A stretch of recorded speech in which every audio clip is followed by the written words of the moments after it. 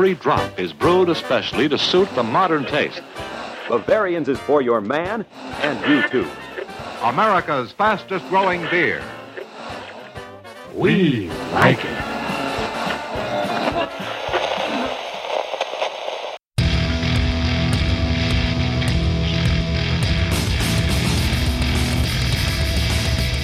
Cheers, everyone, and welcome to the Unfiltered Gentleman. And now, with a higher BAC than your ABV, Greg, Ali, Scott, and Dan.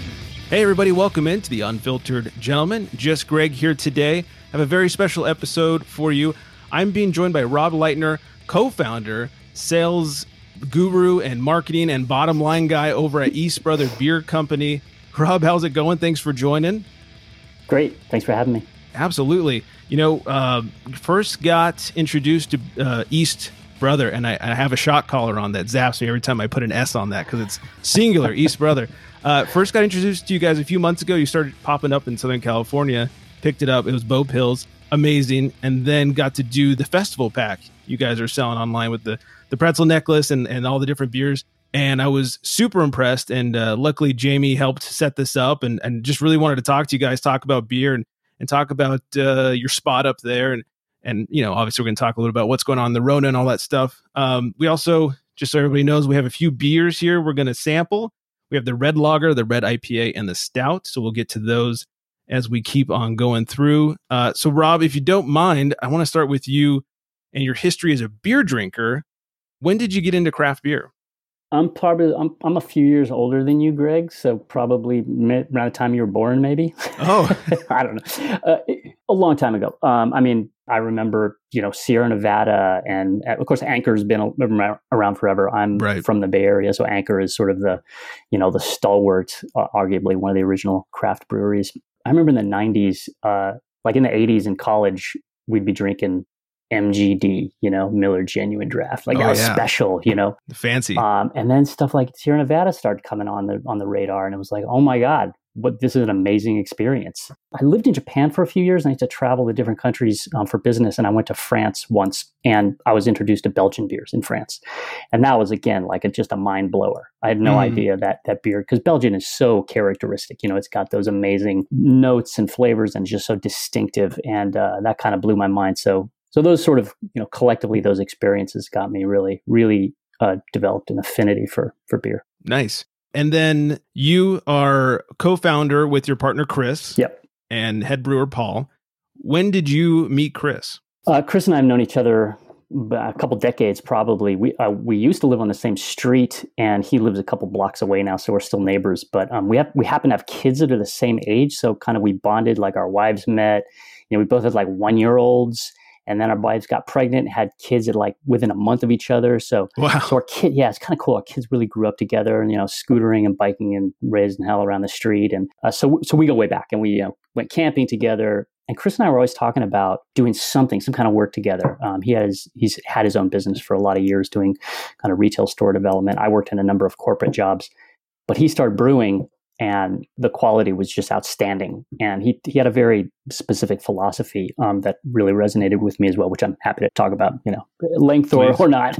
But then that's kind of how it all came together for us. So was that like back in the 80s? No. It's like we knew each other since the 90s. He was brewing in the aughts. And then after a number of years of that, like I said, we'd been talking about working together for a long time. We couldn't figure out what it should be. And then it was like, craft beer was starting to get, it's kind of coming back. I remember there was sort of like a crash in the 90s, and then it went, it was a little dormant. There wasn't that much growth in the aughts. And then in the, since whatever, 2010, 2011, and it started turning up. And then it became clear to us, like I said, like, oh, this is the business we need to do together.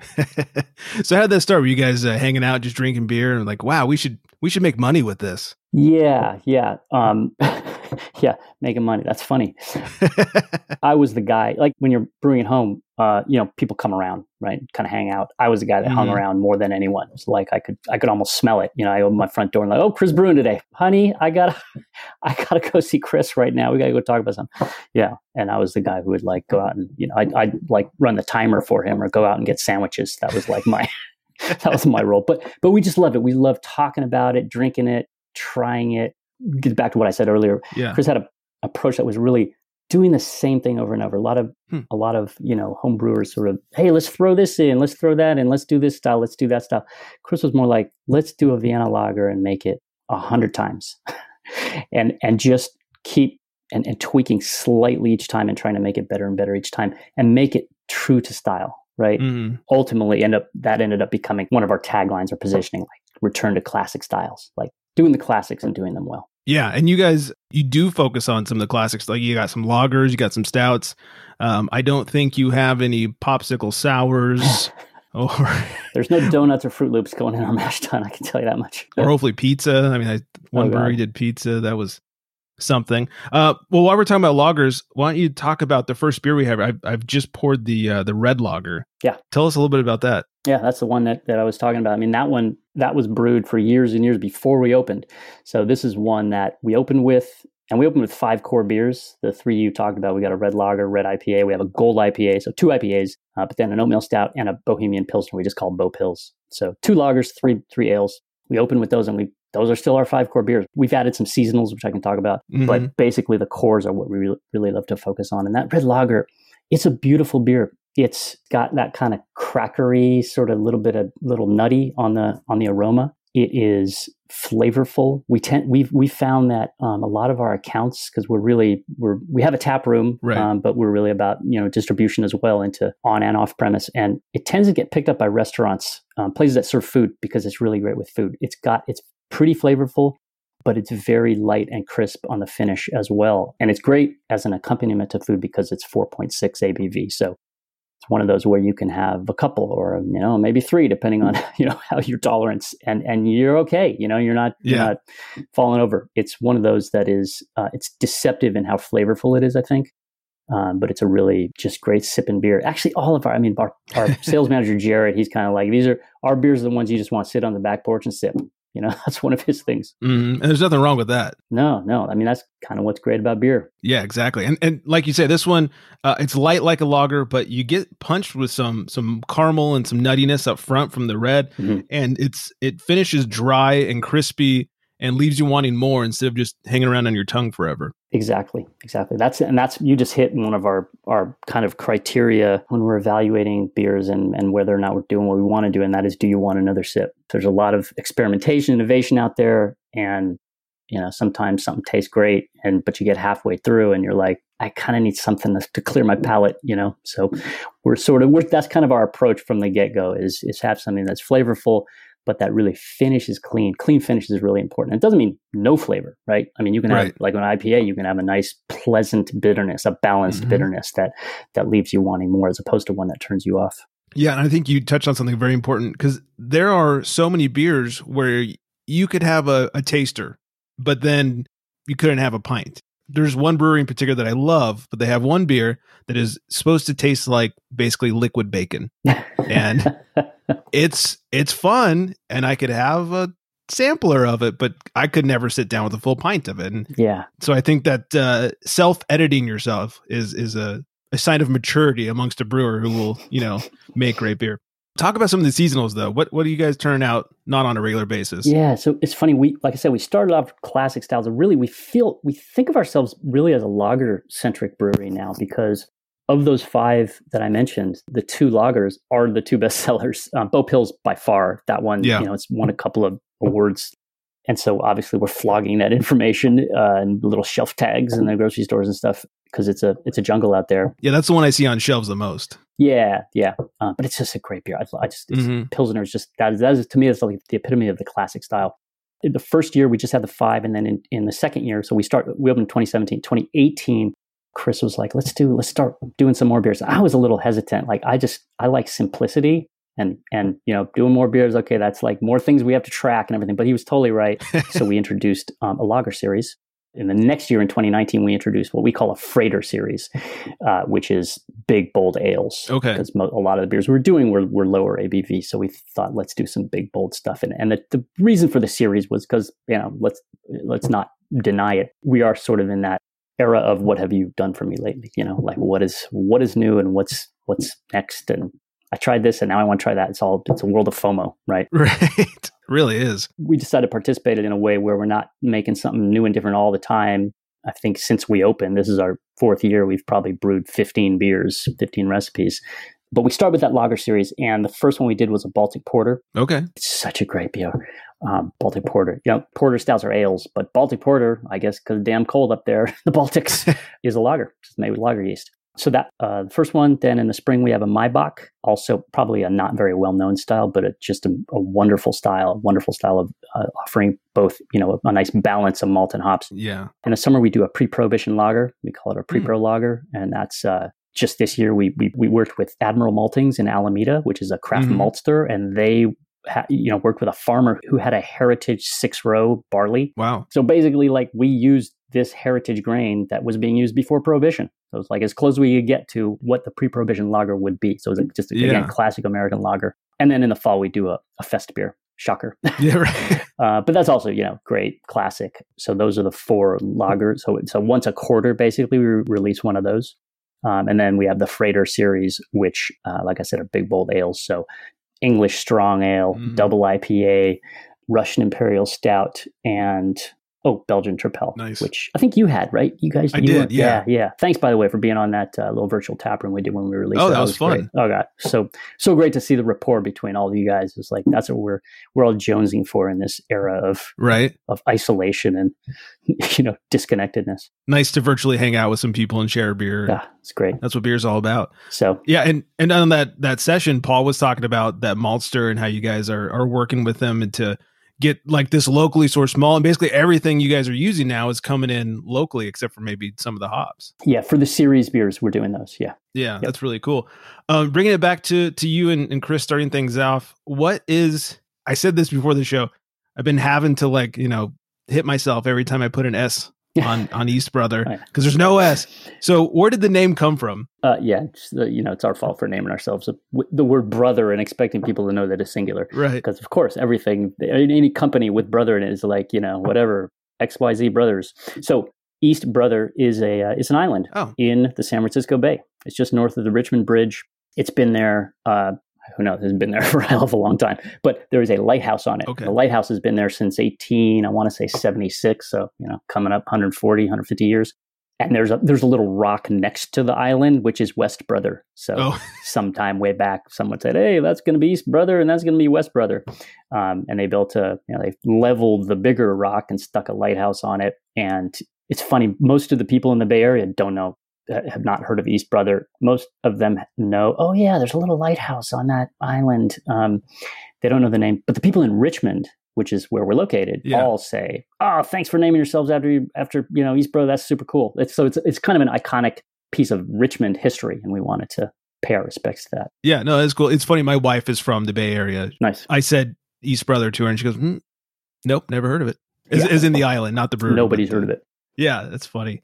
How did you guys get Paul into the mix? When we opened, we had another head brewer, a guy named Peter Landman, super great guy, helped us enormously in building the brewery and getting us up and running. He really he's a surfer and he's an ocean guy, so he needed to be closer to the waves, and he moved to Santa Cruz. And he works for a brewery down there now.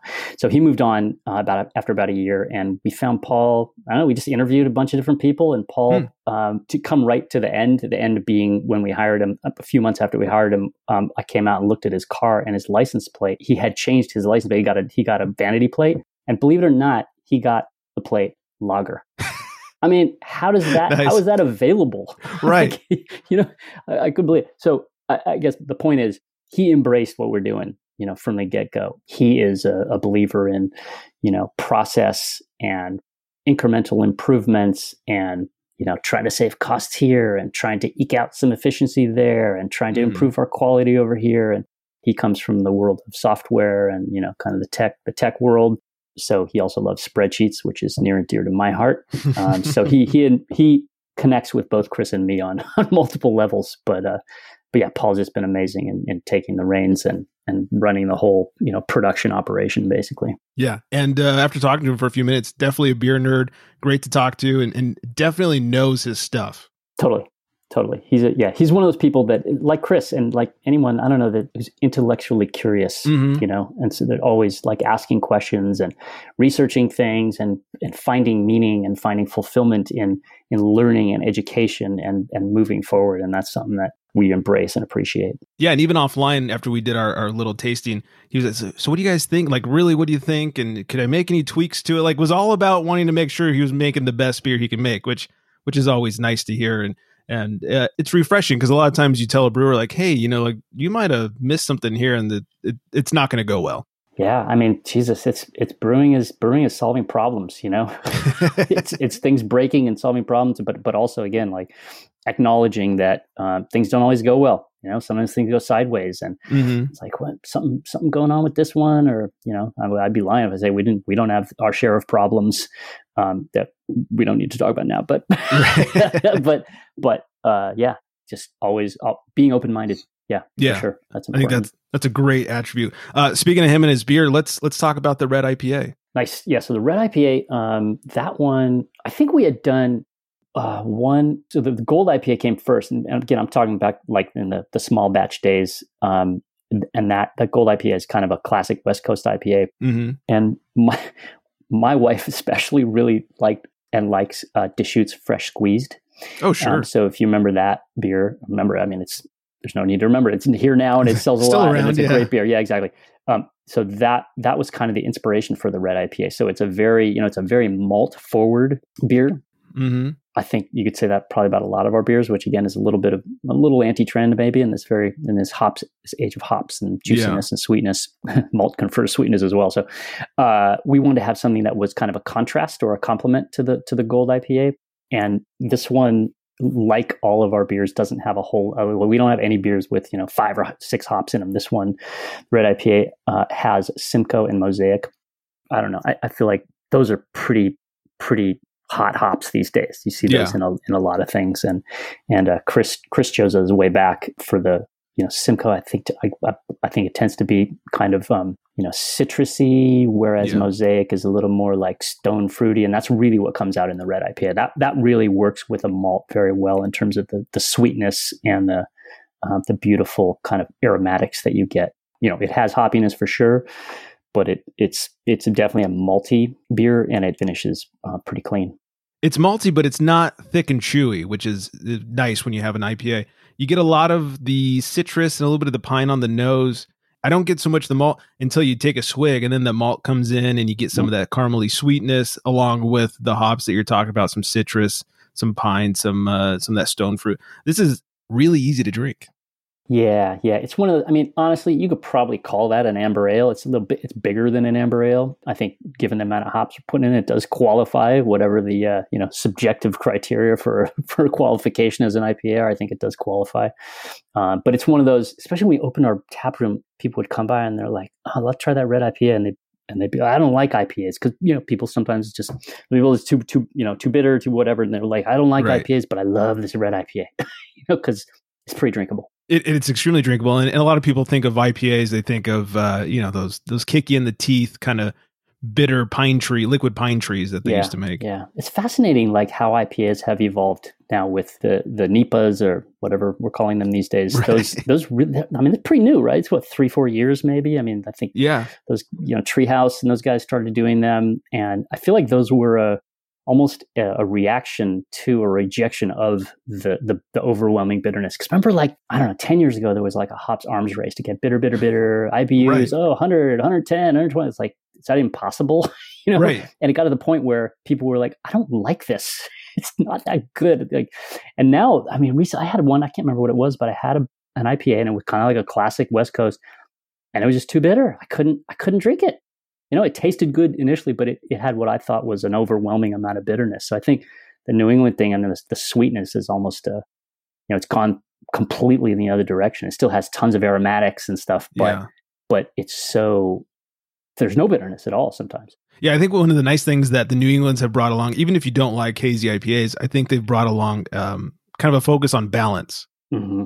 Mm-hmm. And so people like the fruit that they're getting out of it. They like the juice that they're getting out of it. So all of a sudden it's like, oh, we could balance these out and we don't have to kick you in the teeth with bitterness. Right. Hey, what do you know? Right. Yeah, and this one definitely doesn't kick you in the teeth. This is nice and balanced and easy to drink. I don't know if you know offhand what the IBUs are on it. I won't hold it against you if you don't. I'm going to say somewhere in like 40s, 40s or 50s. It's pretty modest. Yeah, exactly. All right, so let's turn to some businessy things. I think one of the big questions these days, especially for breweries that are doing well, is how has COVID affected you guys, and how has it caused you to kind of rethink your business strategy? Yeah, it sucks, man. To be honest with you, it really does. It's just, for everyone, not just breweries, like every small business. For everyone in society. Let's get right to it. Yeah, in so many ways. But running a business, especially one with a retail operation like a tap room, it's been rough with a tap room because we're trying to keep people on staff and we're trying to run the business at the same time. We've been lucky. I won't say we're like flourishing, but we're not. We're surviving. Let's put it that way. Yeah. We had been canning since day one. Okay. And we had been working on that off-premise channel. If you could call that a channel. It's millions of different accounts and types of accounts within that. But we had also signed with a distributor, Wine Warehouse, last year, which helped a lot with our expansion throughout Northern California. And we had planned to go to Southern California probably late this year, early next year. And COVID really expedited that. And we're like, okay, all the on-premise is gone. And of course, that means a distributor suffers as well. They had to furlough so many of their on-premise reps. That was kind of a catalyst for us to move up our plans. But the other big thing that we're so thankful for is that we purchased a canning line in 2019. We had been using a mobile canner. Sure. At some point, it's the classic rent versus buy, right? If you're renting and you're doing small volumes, it makes sense. But the more volume you're doing, the more you're paying in rent. And at some point, it's better just take that money and buy a line. And we did that in 2019. So we didn't have to, once COVID hit and the draft business went to zero and the can business increased, we were not caught flat-footed and having to deal with like scheduling the mobile canner to come, 3 times a week, which wouldn't have been possible. So, those are the main things that we've been able to do. And we've been subsisting on the cans. And as the tap room was closed, we, of course, the state lockdown was like middle of March, I think. Yeah, it was like the 13th or something like that. Yeah. And like within a week, we had the online store up and we had the marketing and, hey, we're doing curbside, come by. And we were, for a few months there, we were selling a lot. People were coming and buying. I couldn't believe how many cases we were selling. That's slowed down as on-premise has opened up.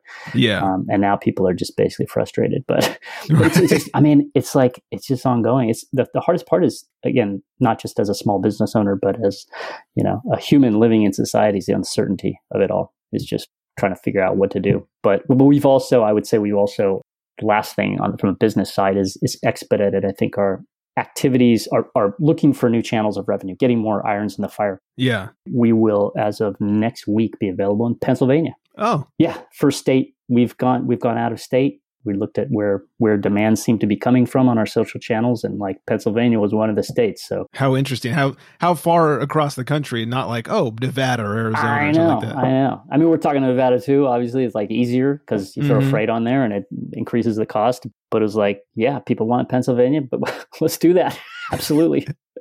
If the people want it. Yeah. That was going to be one of my questions. Also, you talking about canning since day one. I was going to ask, was that part of the plan to can? Obviously, like you said, canning has had to step up during the pandemic, but so that sounds like it was already in the works, and you guys were thinking ahead on that one. Yeah, totally. I think one of our earliest drafts of the business plan had us in bottles, and then I don't know, we wrestled with it because even today, I think the general public believes like it's nicer to drink a beer out of a bottle.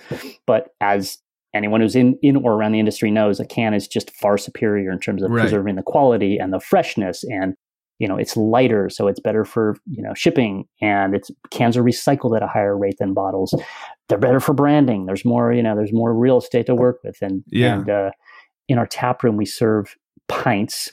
And one of the things that annoyed us about going around to different places and saying, here's a pint, and you getting 12 or 13 ounces, like that ain't a pint. Right. So in the tap room, we bought 20-ounce glasses and we have our logo. It's got a line on it. So that's like the fill line. So that's a 16-ounce, what we call a proper pour. So if you buy a pint, we give you a pint. And we thought it'd be neat to like just parallel that in the distribution side and do pints, canned pints. And there were definitely people going like liquor stores. Oh, I don't carry 16-ounce cans. I only carry 12. This is like 4 years ago. Sure. Now that's not, at least in Northern California, there's nothing wrong with 16-ounce cans. They're so ubiquitous now. Now it's almost rare to see a 12-ounce can. Yeah, I know, right? We switched from bottles to cans because we just loved the brand. And I think actually the group we were working with, we worked with a group called Good Beer Hunting in Chicago, founded by a guy named Michael Kaiser, one of our favorite people and absolute genius when it comes to all things branding, but just general strategic and conceptual thinking. Mm-hmm. They really envision our brand, build the visual identity, the design, and the first drawings that were done were with cans. So we're like, oh my God, I love those cans. And I mean, what you see now is like, we never change them. I don't ever plan on doing a rebrand. Like, this is it. Well, I think we were talking about this off air, but I was saying how I liked your logo. So it's clean, it's easy. It almost has this like throwback baseball feel to it. Totally. Yeah. I'm holding it up as if you don't know what your own logo looks like.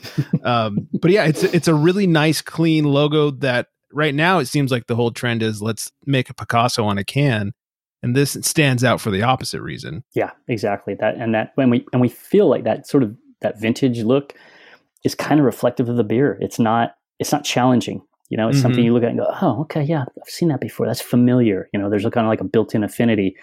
And the beer is also kind of understated and not meant to overwhelm you. It's meant to complement your social interactions. So we love that. I love the minimalist kind of approach. And I think it does end up popping a little bit on the shelf when it's in that sea of what arguably, I mean, is beautiful artwork. Sure. But when you throw 20 of them together, they all sort of look, it can look a little busy. Yeah, it's true. So were you guys doing the whole shipping program before the pandemic, or is that because of the pandemic? No, totally because of the pandemic. I'm glad you brought that up. So yeah, we did the curbside pickup and then we started shipping as well. So we shipped throughout California. So that was another component of how can we get the beer to the people. One of it's hard to say, but good things that came out of the pandemic is beer shipping. I've been able to try so many breweries, at least, within California, that I wouldn't have tried because I'm not going to drive to NorCal on a weekly basis to try different breweries. Yeah. Got to try you guys, got to try some Humble Sea and some other breweries that started shipping. And it's not a bad thing. It's been nice to get that in the mail. How has that been working out for you guys? Is that like a popular program? Yeah. It's like, it surprises you. You're like, why would people buy our beer? But, look, we're doing marketing, right? We're on social media. We're connecting with influencers. We have digital ad campaigns going. I mean, we're trying to not just, for instance, with Pennsylvania, trying to take the approach of not just throw it on the truck and then cross our fingers. Like, we want to have some program in place to build our brand and let people know about us. So when you do that, actually people start learning about you and then they order your beer. It's very gratifying, actually. Yeah, I bet. And I think I think you call it the Festival in the Box, where, it's like $40. You get I think 6 beers and a little necklace a pretzel necklace. I think it's a great idea. It's fun. And it plays to everybody's wish that we could go to a beer festival and we get to try more than just one of your beer. Where if we buy a case, we get to try one and that's it. But I think it's a really fun idea and a great marketing idea. Yeah, that was neat. That was, I think, Steven, our taproom manager, and Jamie, our marketing manager. That was, in the context of GABF, realizing that no one, not only can you not go to GABF, I mean, we're in November now, so we would ordinarily be concluding the season of festivals where we had attended, 30 festivals over the course of 6 months, and we've done none. Like, we did a couple of virtual ones, which were pretty cool. But we're like, well, how can we try to replicate that and make people feel like, it's not all bad. Yeah, it's a really fun idea.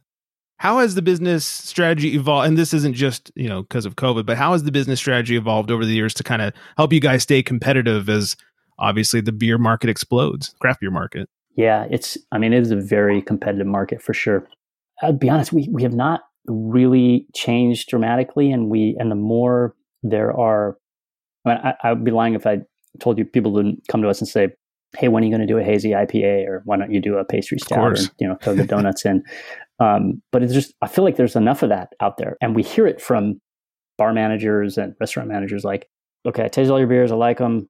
I've got 80 breweries trying to sell me IPAs right now, but I don't have like something where your red lager fits, or I don't have a stout right now, and that oatmeal stout would be perfect, or a Pils. Pils just works everywhere. And even though a lot of I think a lot more breweries are making them now. I think they're making them as kind of like an add-on, like, oh, people are asking for it in our tap room, so let's make a lager and we can have a lager handle. Sure. We've been making that since, again, it's been well before we opened, and I think it's part of our identity.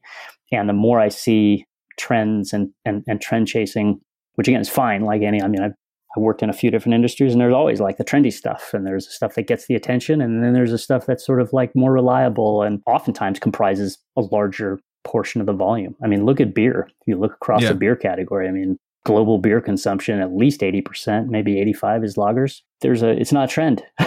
There's a proven audience out there. So I guess to answer your question, we have just really doubled down, and we're sticking with our guns and sticking to what we feel, first of all, we love to do, and we feel there's a market for it. So, and I would imagine that doing that makes it easier to, say, convert someone over from macro to craft beer, because you're sticking with solid styles. They're obviously used to drinking lagers, so you have a classic solid lager, and they come in like, oh, this isn't so foreign. It's not, some super bitter IPA or something like that. Totally, and it's again, people criticize American macro lagers. I mean, truth be told, those guys know what they're doing. They know how to make beer very well, and they're making exactly what they want to make. And there is a market for it. We like to think, okay, Boat Pils, probably a little more flavorful Pilsner than than a macro lager. Absolutely. And when you can introduce people to that, that's kind of a revelation. So it's like, oh, this is light and crispy, but it sure is delicious. It's actually got flavor to it. Yeah. I mean, and there are challenges. I mean, you can't sell a 4-pack of pills for $22 like you can for a hazy IPA, right? So there's pricing challenges. Again, when we're looking at doing volume and realizing economies of scale as we grow, it's definitely a workable model. Yeah, what I imagine most people don't know is that lager took a whole lot more work than that hazy IPA. Yeah, well, and getting to the nuts and bolts of the brewery, this is one thing we discovered when we first opened. We opened with far fewer tanks than we needed. Very quickly, we're like, oh shit, we can't. If we're going to do these lagers, they're going to be, the lagers were selling better out in the market than the ales, and we had to run out and go get more stainless steel. Yeah. I think we've increased the size, our capacity, by a factor of 6 since we opened. We started out with 20 barrel fermenters, and we got a bunch of 60s. And just earlier this year, we brought in a couple of 100 barrel fermenters, and those are full of pills. Wow. How many, what's your output annually at this point? We did 2,500 barrels in 2019. Wow. It's still, in the scheme of things, small. I think we're in the top 1,000 in the country now, because there's so many that are doing, whatever, less than that. Right. That are oftentimes taproom models or whatever. But this year it looks like we'll be flat with last year, which is disappointing in one sense. I mean, the first couple of months of the year we came out, we had basically doubled our size every year since we opened. And this year started great, and we came out, we were like on track. And then of course everything went sideways. And so this is not where we wanted to be, but I think given the realities, I'm pretty happy with where we are. Yeah, not going backwards, I think, is the ultimate goal right now. Yeah. So, all right, let's liven the mood a little bit. Tell us about this oatmeal stout. Oh, stout, great. That's the one I'm drinking. So I would start by saying the similarities to our other beers are that it's balanced and drinkable. That's really our goal. And stouts in this age of over the top, barrel aged, pastry, all those kinds of things, big ABV. This is kind of none of those things. But it's very flavorful. We don't add anything to any of our beers other than hops, malt, yeast, water. I think the Belgian Tripel, we put a little candy sugar in there because that's the classic recipe, right? But everything else, the coffee and the chocolate that you get out of this stout is all, from the roasted malts and the interplay with the yeast and the hops. I love this beer because, first of all, it's 5.4% ABV. So, you can drink it any time of year. Paul was saying he was checking, I think honestly, maybe Untapped. We got into the Oakland Coliseum where the Oakland A's play last summer 2019, and they were selling pills and stout, and tons of people were drinking that stout because, first of all, Bay Area nights, not warm, right? And people were drinking and he kept getting check-ins on the stout, like in the middle of summer. And it's funny, we don't really see a downturn in the stout sales in the summertime. I was listening to one of you guys' earlier podcasts. You guys were talking about Guinness. Oh yeah, and Guinness, right? What is it? 4%? I don't know what the ABV is, but that's a pretty easy drinking beer, even though it's got this reputation for being this big bold thing. Right, it's really not. It's a dry Irish stout, you know. And this one, oatmeal stout, is arguably a little bit bigger. The oatmeal is an important component because it confers a little bit of silkiness to the mouthfeel. It's just got that really smooth drinkability. I think it's designed at least to finish with a pretty snappy finish. You'll get some lingering, probably a little bit like when you drink a cup of coffee, you know, that a little espresso, maybe a little that, but pleasant notes of bitterness. Yeah, it's the nice coffee bitterness, not any sort of over the top bitterness. Yeah, you definitely get some coffee up front. Finishes with a little bit of chocolate. Like you said, that oatmeal gives it just a little bit of silkiness, and it's just a nice. I think I said this about the red lager. It's a nice, pleasant drinking experience. Yeah. And at 5.4, you can have a couple of these and be A-okay. Exactly. Yeah. And I love hearing that. I mean, that's really our goal, is to have a nice, pleasant drinking experience. The other funny thing about this one of our a local coffee place in Richmond called Kaleidoscope Coffee. In the summertime, I think Cassie, who's the owner, she does stout floats. So you can come in and get an East Brother oatmeal stout with a scoop of vanilla ice cream in it. And it's like so good. And I think it works better with something like this than a big boozy sweet stout, because it's not on the sweet side, and therefore it balances the sweet ice cream really well. So, and it's got a little bit of that carbonation too, where some of the big boozy stouts are usually pretty flat. This has a little bit of that carbonation that kind of replicates that root beer float experience from when you were a kid. Very easy drinking, like I said. Cool. All right. Before we end things, I want to ask you, because you kind of touched on a little bit earlier, what was your and talk to Chris's if you can a little bit, day job before opening a brewery? Well, Chris, like I said, has owned a retail store construction firm for a long time, and he still runs that. So he kind of does double duty. Mine, I worked in the video games industry for a long time. I worked for Sega, kind of old school. Yeah, Sonic. Sonic the Hedgehog. Yes, love those side-scrolling platformers. I mean, if you look at a lot of games today, it's like that's Sonic with a different skin.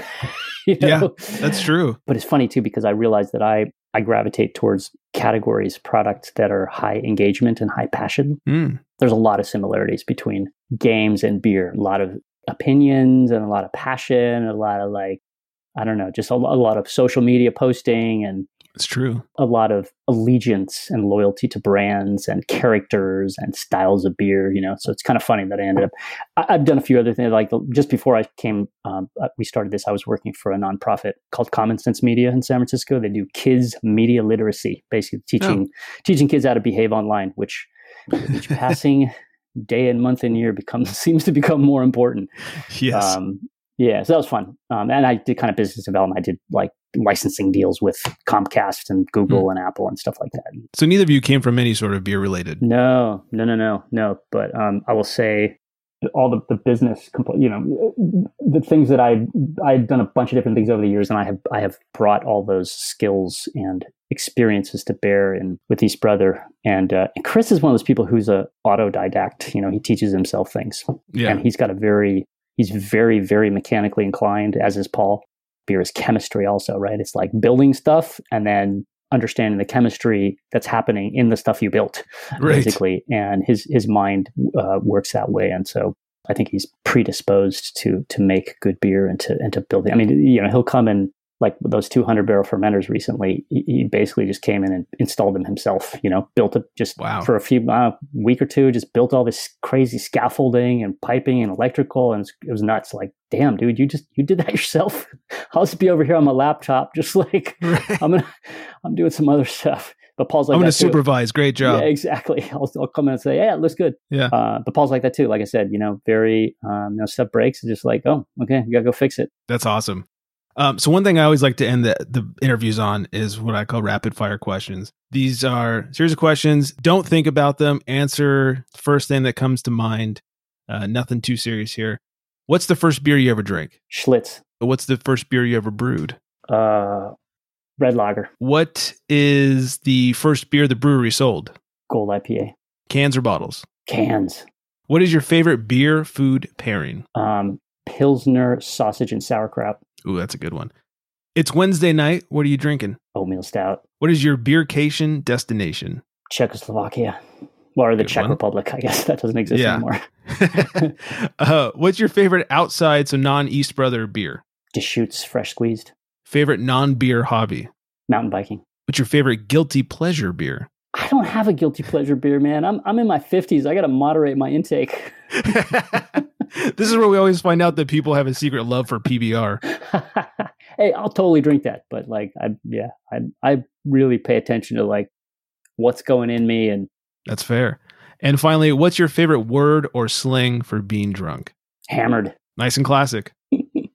Rob, thank you so much. If you guys are up in NorCal, go over to East Brother Beer Company, 1001 Canal Boulevard in Richmond, eastbrotherbeer.com or East Brother Beer on the socials. And like we were talking about, they're shipping. They got the festival pack and all that good stuff. So if you haven't tried it and you're in California, give it a try, or soon to be Pennsylvania, right? Yes. So by the time this airs, you might be already drinking some East Brother beer in PA. Nice. So enjoy that.